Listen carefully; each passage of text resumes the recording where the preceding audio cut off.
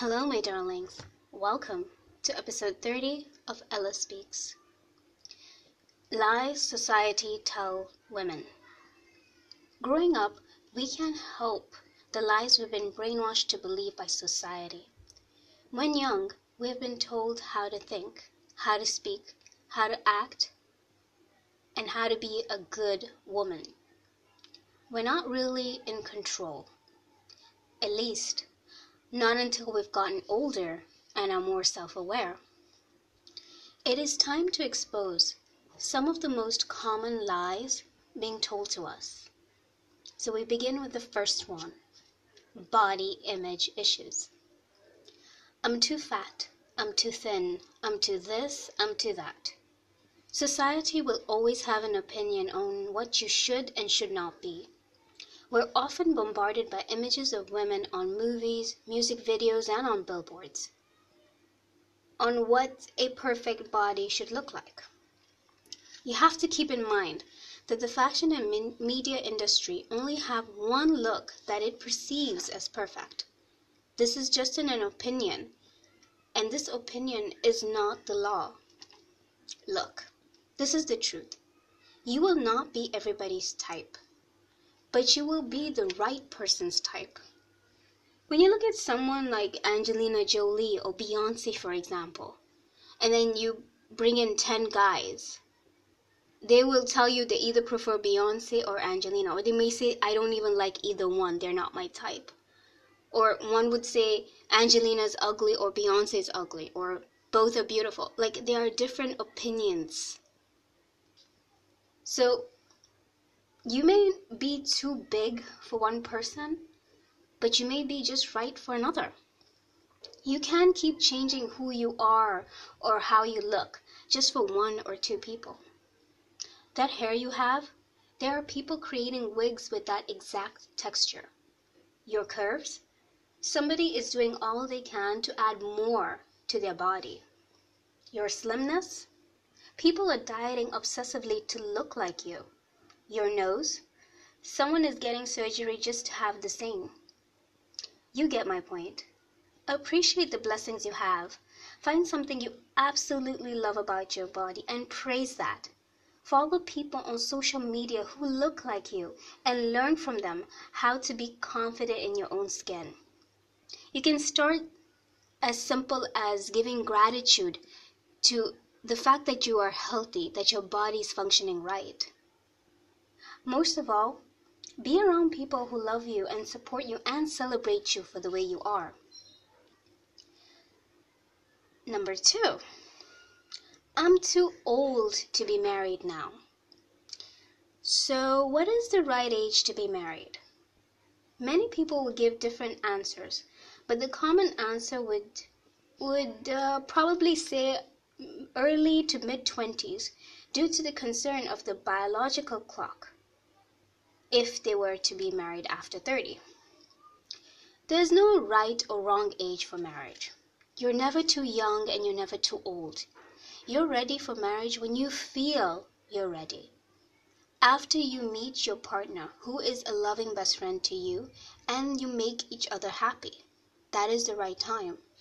Society loves to shame women for not being married and does not hesitate to remind them of their clock. Thing is, some women get married in their early 20s and they don't get children immediately, while others get married in their 40s and they start popping out kids. So what may work for you may not work for another woman, and vice versa. We're not living someone's life. We're living our own. Don't let fear get in you, because you'll end up settling with someone who will be a huge mistake. And what is too old anyway? Don't listen to people who say you're not desirable after this or that age. You may not be for that person, but you're surely for the next. You might be 40, but a man who is 55 finds you perfect for him. You're not running out of options, my darling. That is a lie society feeds you to put you in one place. Number 3, I'm infertile. Now, this point is not for the woman who is trying to conceive and has miscarried a few times. I encourage you to please keep trying and not give up. This point is mainly for the woman who has been diagnosed with infertility. I notice some African cultures are especially cruel to women who are infertile. She is called some of the most harshest names and is viewed as defective or not woman enough. This could not be further than the truth.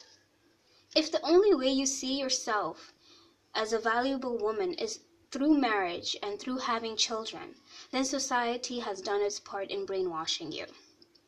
Telling yourself you are nothing in this world without bringing a child is giving up on who you really are.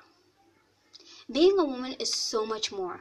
You bring strength, compassion, a nurturing nature, softness, and femininity in a society that needs more of those traits now more than ever.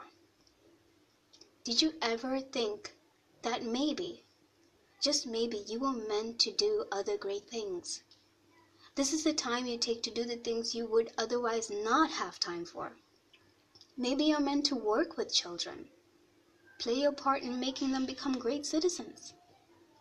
Perhaps you need to understand that being a mother does not necessarily mean you have to give birth, but perhaps consider adopting a child whose mother just wasn't ready or capable to be a mother.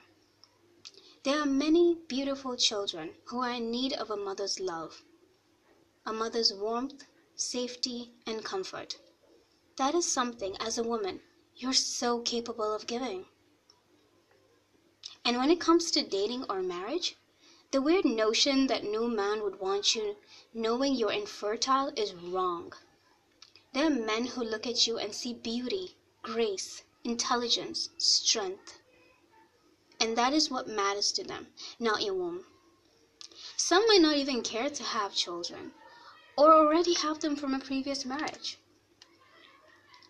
Infertility does not stop a mature, loving man from appreciating you.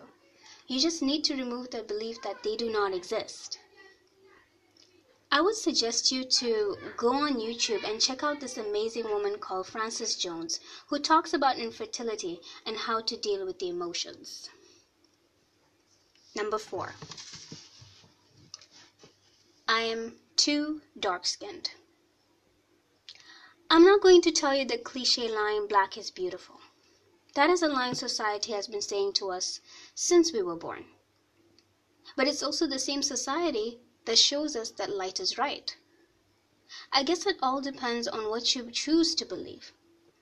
If you internalize the message that your dark skin gets in the way of getting the things you want, that is exactly how your life is going to be.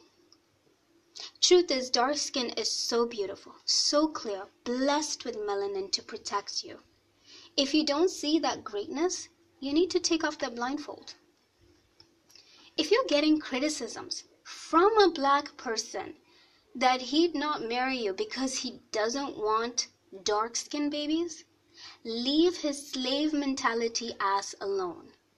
It isn't his fault that he grew up believing that, but it doesn't have to be your reality. And maybe you were meant to be celebrated by another race. See, my darlings, have you ever noticed foreigners from other places are always into the most chocolate-like sister? Look around you, you'll see it. And it's not a fetish. You really see the smiles on their faces and the love that lights up when they're with their African queen. I'm not saying you must only date foreign men. I'm saying go where you're celebrated, the whole you, just as you are. Yes, queen. Number 5. I was raped. Nobody would ever want me. If you think this way, you still believe you are a victim. You are not a victim. You are a survivor. A survivor is a strong person who has overcome a traumatic experience. Don't you ever blame yourself for what happened. It is not your fault. Nobody has ever said they wanted such a thing to happen, regardless of what you wore, where you went, or who it was. My darlings, if you've not been in therapy, maybe it is time to consider, especially if this mindset exists. Give yourself a chance to overcome what happened and bring out the strength you've always had, because that's what therapy does. It helps you work through the pain and beliefs you've held for so long so you can realize who you truly are and your potential. And yes, it's true, being raped changes you. You don't feel you can trust anybody. You don't feel worthy of anything. But this couldn't be further from the truth. You feel broken, but you're not damaged. You're listening to me. Means you're living, you're breathing, you're here, and you're here for a reason. You are not what happened to you. You're still an amazing, beautiful, capable woman. When you are ready to date, remember that a compassionate man will never blame you for what happened. If he is mature and smart enough, he will understand you, and his perception of you will not change. He will offer you support and ask how he can help you, as you help yourself. You don't have to tell every man what happened. This is your story, and you have the choice on who to tell it to.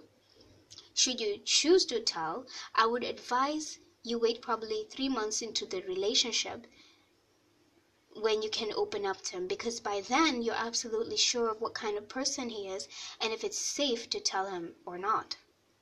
You deserve to have a partner that supports you and wants to do all they can to make you happy as you're healing through it. Nobody has the right to shame you. If anybody does, get rid of that person quickly.